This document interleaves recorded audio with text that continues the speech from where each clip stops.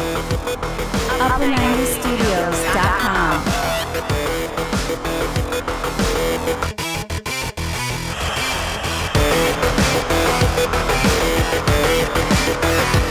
Hey, what's up guys? Welcome back to the channel. 88 points, game week 11, has rocketed Upper 90 Studios to 105K in the overall rank with over 700 points. Top 1 to 2% out of 7.6 million. On today's video, I compared two different transfer plans by adding the player's scoring potential, and the results might surprise you. So to get what we want in fantasy, we must risk taking some damage along the way. How would I know what's possible unless I push to the point of failure? Now, this doesn't mean you have to do something outrageous with your team this week. Maybe you're slowly building up until you find the right moment to go on the attack. We all have different priorities and moments to take action. And if you suffered a major setback, sometimes it's less about fighting back straight away with a bold move and more about just continuing. Eventually, you'll get your mojo back and the timing will feel right to take those risks. Let's get right into it with the Game Week 11 review. 88 points, 105K in the overall rank. Mendy, 2 points. As a goalkeeper, when you come out like that, you have to be sure you're getting the ball. I was more taken back by the way he slid into the player than the actual goal because he risked being sent off as the last man. Thankfully, Bamford went around him and scored. I have Bamford, so it kind of all worked out anyway. Lamptey, I kept him through his suspension, 1 point. Brighton were on top for long spells, especially in the first half, but they failed to take their chances, which allowed VAR to settle the game with that late penalty. But the big decision was dropping Bruno Fernandes 6 points for Kevin De Bruyne, 28 points captain. One reason was that United are a hard team to assess. They can be down 2-0 at halftime, then fight back and turn it around late in the game. Another factor was that I wasn't feeling the original idea of Ziyech for Son to free up funds for KDB. The new plan was an even bigger cut to my bench with a 3.8 million defender, which allowed a move for KDB while keeping Son plus Kane and Salah. It worked perfectly. De Bruyne was a beast with a goal, an assist, 28 points. Son, 13 points. That was one of the best goals I've seen this season. To curl it from that distance with that much power.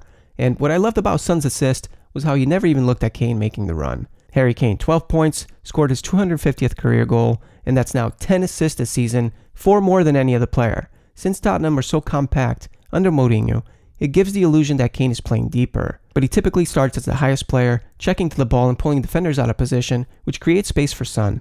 We saw that with the first goal. And when Spurs gain possession, other teammates might be ahead of him, but he works hard to sprint into the box and score, as he did on the second goal. Mo Salah, 14 points, vice-captain. Kane was my original vice-captain, but he was a doubt. This was the best I've seen Salah play for some time. Endless energy, driving at defenders with pace, and he was always looking up to see who was open for the pass. With the goal, assist, and maximum bonus, Salah became the third highest scorer in FPL, and he had COVID. Bamford, 8 points, Calvert-Lewin, 6 points. I was afraid they could struggle against their opponents. Both scored. Bamford now faces a West Ham defense that has lost its composure in recent games. Calvert-Lewin has 2 tricky fixtures next, Chelsea and Leicester, but he's the top scorer in the league, and he scored against Tottenham, Liverpool, and other teams that can be difficult to break down. Aston Villa versus Newcastle was called off, so Bissouma stepped in for Grealish. Bissouma actually had a chance for an assist when he put Gross through on goal in the first half. Then he ended up being booked for punching the floor after that VAR incident. That's now 4 yellow cards for the season. 1 more and Bissouma will serve a 1-match ban. It would be another notch in a long list of accomplishments for my all-star bench. So here are the other standouts for Game Week 11. Bruno Fernandes, 6 points. He came on as a sub and changed the game. Yes, the ball curled out of play for the assist to Pogba, but that would ignore all the other chances Fernandes put on a plate for Rashford and Greenwood. He came on at the break and deserved at least 2 assists for his performance. I just thought it was funny that VAR can tell when a player's offside by a toe, then miss the ball going out over the manager's head on the sidelines. Congrats if you stuck with Souček, 8 points. He provides top value in the £5 million range. Olivier Giroud, 6 points. Trademark header, but it should have been 2.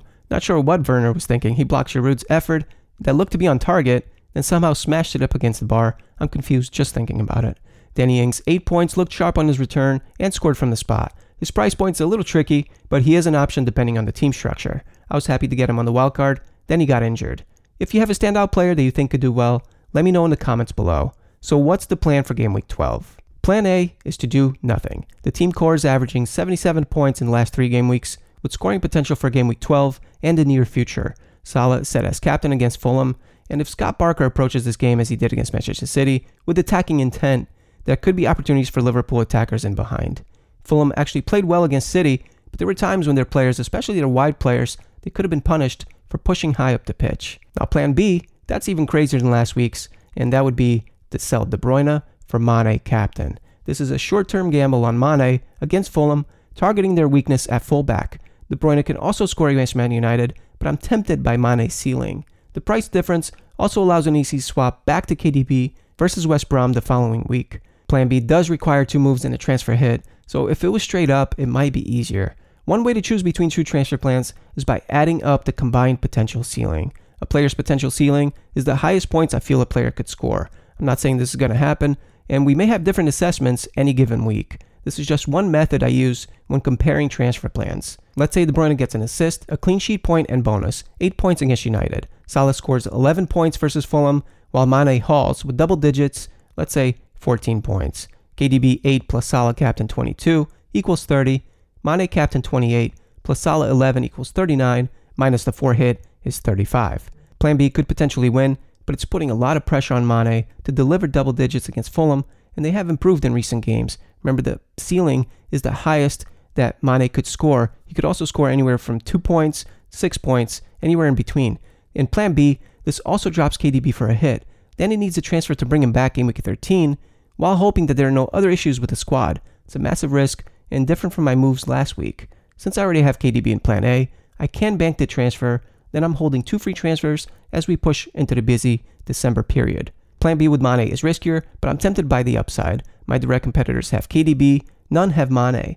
Mane is selected by less than 10% of managers overall, making him a strong differential. At this moment, I'm leaning toward Plan A. Keep in mind, this video was recorded before the Champions League midweek, and Guardiola is threatening to field the strongest side when they've already won the group. I'm also keeping an eye on Liverpool, who will hopefully rest all their key players. Last week, I made 2 early transfers and got away with it, but I was worried about the midweek games, and normally I wait until closer to deadline before making transfers. As far as the fixture difficulty cheat sheet, something has been holding me back from putting out the latest update, and it's not a case of the lazy bones. This is the only fixture cheat sheet I trust, but the truth is, I've been relying on it less this season because having no fans in the stands affected home versus away form. When setting the fixture ratings, one element is the results from the previous set of games, and the stats from these games without fans may not generate an accurate representation of actual team strength.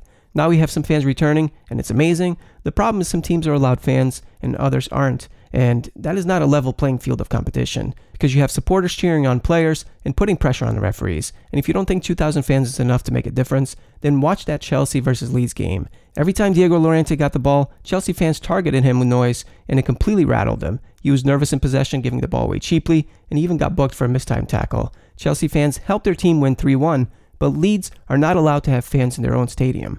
I can understand how having any fans at all, it helps the league, even if it's just a few teams. I'm only talking about what a lopsided playing field of competition does to the stats and the fixture difficulty cheat sheet. Once I feel comfortable with the ratings, then I'm going to share it with you guys. Any product I put out has to be something that I use in my own strategy, and it has to be strong. Your desire to win should always outweigh the fear of losing.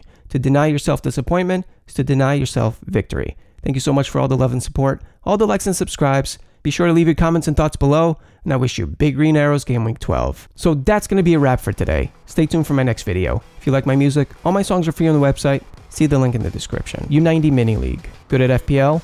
Join U90 Mini League for a chance to win. Be sure to follow at Upper 90 Studios on Twitter, Facebook, or Instagram, where you get an inside scoop before YouTube. And if you're brand new to the channel, be sure to like and subscribe and turn on your post notifications because this season is going to be incredible. Don't forget to subscribe to our email list and get your free fixture difficulty cheat sheet. Click the fantasy tab at upper90studios.com. Thanks for watching. See you soon.